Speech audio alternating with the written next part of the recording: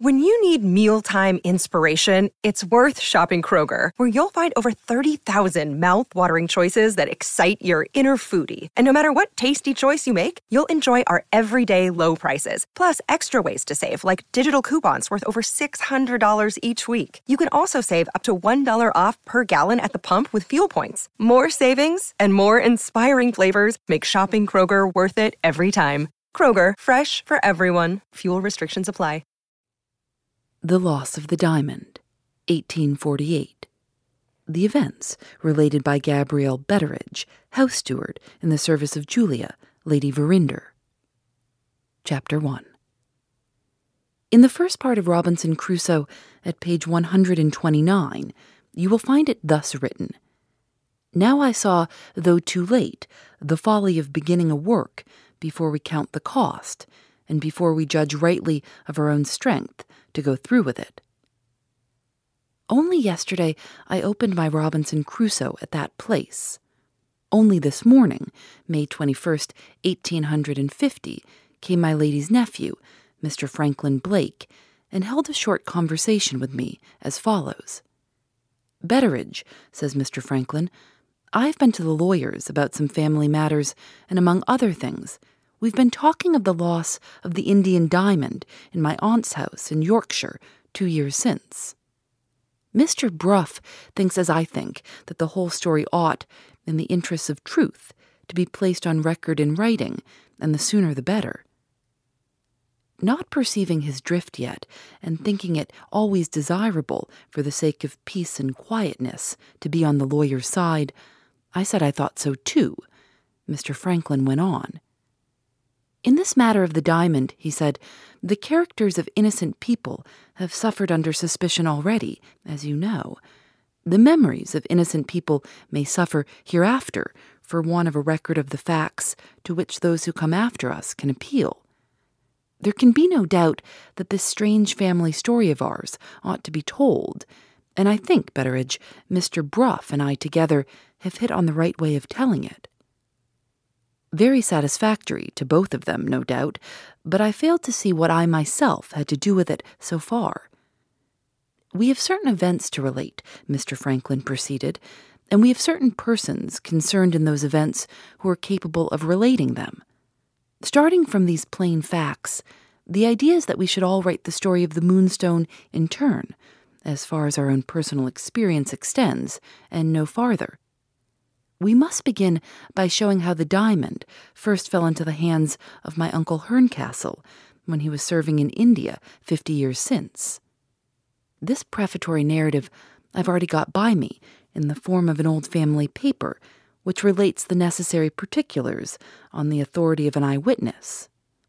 The next thing to do is to tell how the diamond found its way into my aunt's house in Yorkshire 2 years ago, and how it came to be lost in little more than 12 hours afterwards.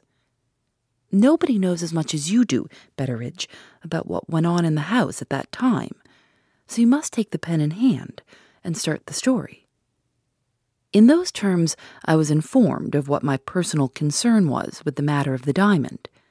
If you're curious to know what course I took under the circumstances, I beg to inform you that I did what you would probably have done in my place. I modestly declared myself to be quite unequal to the task imposed upon me, and I privately felt, all the time, that I was quite clever enough to perform it, if only I gave my own abilities a fair chance. Mr. Franklin, I imagine, must have seen my private sentiments in my face.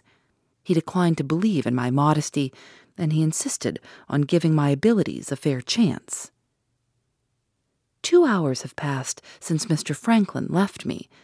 As soon as his back was turned, I went to my writing desk to start the story. There I have sat helpless, in spite of my abilities, ever since, seeing what Robinson Crusoe saw, as quoted above, namely, the folly of beginning a work before we count the cost, and before we judge rightly of our own strength to go through with it. Please to remember, I opened the book by accident at that bit, only the day before I rashly undertook the business now in hand, and allow me to ask, if that isn't prophecy, what is? I am not superstitious, I have read a heap of books in my time. I am a scholar in my own way. Though, turned 70, I possess an active memory and legs to correspond. You are not to take it, if you please, as the saying of an ignorant man when I express my opinion that such a book as Robinson Crusoe never was written and never will be written again. I have tried that book for years, generally in combination with a pipe of tobacco, and I have found it my friend in need in all the necessities of this mortal life. When my spirits are bad, Robinson Crusoe. When I want advice, Robinson Crusoe. In past times when my wife plagued me, in present times when I have had a drop too much, Robinson Crusoe. I have worn out 6 stout Robinson Crusoes with hard work in my service. On my lady's last birthday, she gave me a 7th. I took a drop too much on the strength of it, and Robinson Crusoe put me right again. Price, 4 shillings and 6pence, bound in blue, with a picture into the bargain. Still, this don't look much like starting the story of the diamond, does it? I seem to be wandering off in search of Lord knows what, Lord knows where. We will take a new sheet of paper, if you please, and begin over again, with my best respects to you. Chapter 2. I spoke of my lady a line or two back. Now, the diamond could never have been in our house, where it was lost, if it had not been made a present of to my lady's daughter, and my lady's daughter would never have been in existence to have the present if it had not been for my lady, who, with pain and travail, produced her into the world. Consequently, if we begin with my lady, we are pretty sure of beginning far enough back, and that, let me tell you, when you've got such a job as mine in hand, is a real comfort at starting.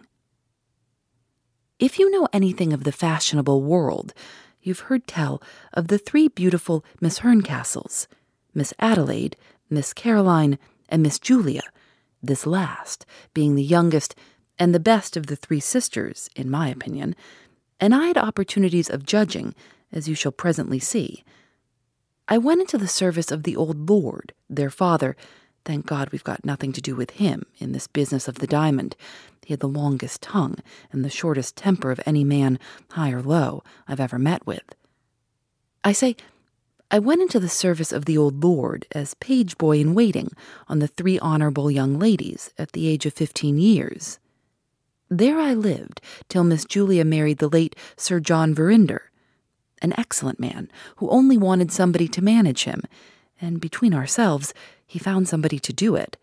And what is more, he throve on it, and grew fat on it, and lived happy and died easy on it, dating from the day when my lady took him to the church to be married, to the day when she relieved him of his last breath, and closed his eyes forever. I've omitted to state that I went with the bride to the bride's husband's house and lands down here. Sir John, she says, I can't do without Gabriel Betteridge. My lady, says Sir John, I can't do without him either. That was his way with her, and that was how I went into his service. It was all one to me where I went, so as long as my mistress and I were together. Seeing that my lady took an interest in the out-of-door work and the farms and such like, I took an interest in them too, with all the more reason that I was a small farmer's 7th son myself. My lady got me put under the bailiff, and I did my best, and gave some satisfaction, and got promotion accordingly. Some years later, on the Monday as it might be, my lady says, Sir John, your bailiff is a stupid old man. Pension him liberally, and let Gabriel Betteridge have his place. On the Tuesday as it might be, Sir John says, My lady, the bailiff is pensioned liberally, and Gabriel Betteridge has got his place. You hear more than enough of married people living together miserably. Here's an example to the contrary. Let it be a warning to some of you and an encouragement to others. In the meantime, I'll go on with my story. Well, there I was in clover, you will say, placed in a position of trust and honor with a little cottage of my own to live in, with my rounds on the estate to occupy me in the morning, and my accounts in the afternoon, and my pipe and my Robinson Crusoe in the evening. What more could I possibly want to make me happy? Remember what Adam wanted when he was alone in the Garden of Eden, and if you don't blame it in Adam, don't blame it in me. The woman I fixed my eye on was the woman who kept house for me at my cottage. Her name was Selina Goby. I agree with the late William Cobbett about picking a wife. See that she chews her food well and sets her foot down firmly on the ground when she walks, and you're all right. Selina Goby was all right in both these respects, which was one reason for marrying her. I had another reason, likewise, entirely of my own discovering. Selina, being a single woman, made me pay so much a week for her board and services. Selina, being my wife, couldn't charge for her board and would have to give me her services for nothing. That was the point of view I looked at it from. Economy, with a dash of love. I put it to my mistress as in duty bound, just as I'd put it to myself. I've been turning Selina Goby over in my mind, I said, and I think, my lady, it will be cheaper to marry her than to keep her. My lady burst out laughing and said she didn't know which to be most shocked at, my language or my principles. Some joke tickled her, I suppose, of the sort that you can't take unless you're a person of quality. Understanding nothing myself, but that I was free to put it next to Selina, I went and put it accordingly. And what did Selina say? Lord, how little you must know of women, if you ask that. Of course, she said yes. As my time drew nearer, and there got to be talk of me having a new coat for the ceremony, my mind began to misgive me. I've compared notes with other men as to what they felt while they were in my interesting situation, and they've all acknowledged that, about a week before it happened, they privately wished themselves out of it. I went a trifle further than that myself. I actually rose up, as it were, and tried to get out of it. Not for nothing. I was too just a man to expect she would let me off for nothing. Compensation to the woman when the man gets out of it is one of the laws of England. In obedience to the laws, and after turning it over carefully in my mind, I offered Selina Goby a feather bed and 50 shillings to be off the bargain. You will hardly believe it, but it is nevertheless true she was fool enough to refuse. After that, it was all over with me, of course. I got the new coat as cheap as I could, and I went through all the rest of it as cheap as I could. We were not a happy couple, and not a miserable couple.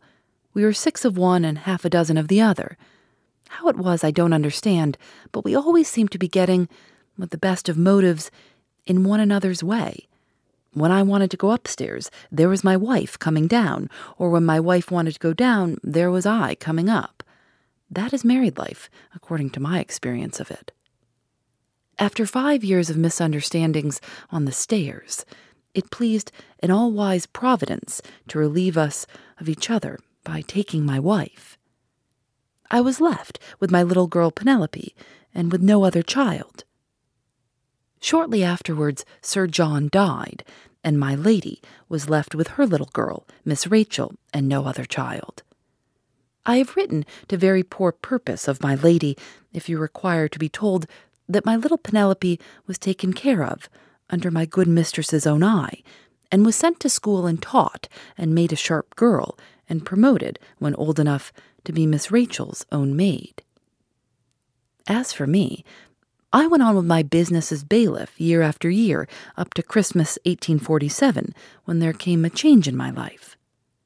On that day, my lady invited herself to a cup of tea, alone with me in my cottage. She remarked that, reckoning from the year when I started as a page boy, in the time of the old lord, I had been more than 50 years in her service, and she put into my hands a beautiful waistcoat of wool that she had worked herself to keep me warm in the bitter winter weather. I received this magnificent present quite at a loss to find words to thank my mistress with for the honor she had done me.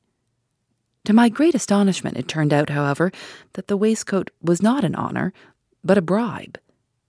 My lady had discovered that I was getting old before I had discovered it myself, and she had come to my cottage to wheedle me, if I may use such an expression, into giving up my hard out-of-door work as bailiff and taking my ease for the rest of my days as steward in the house.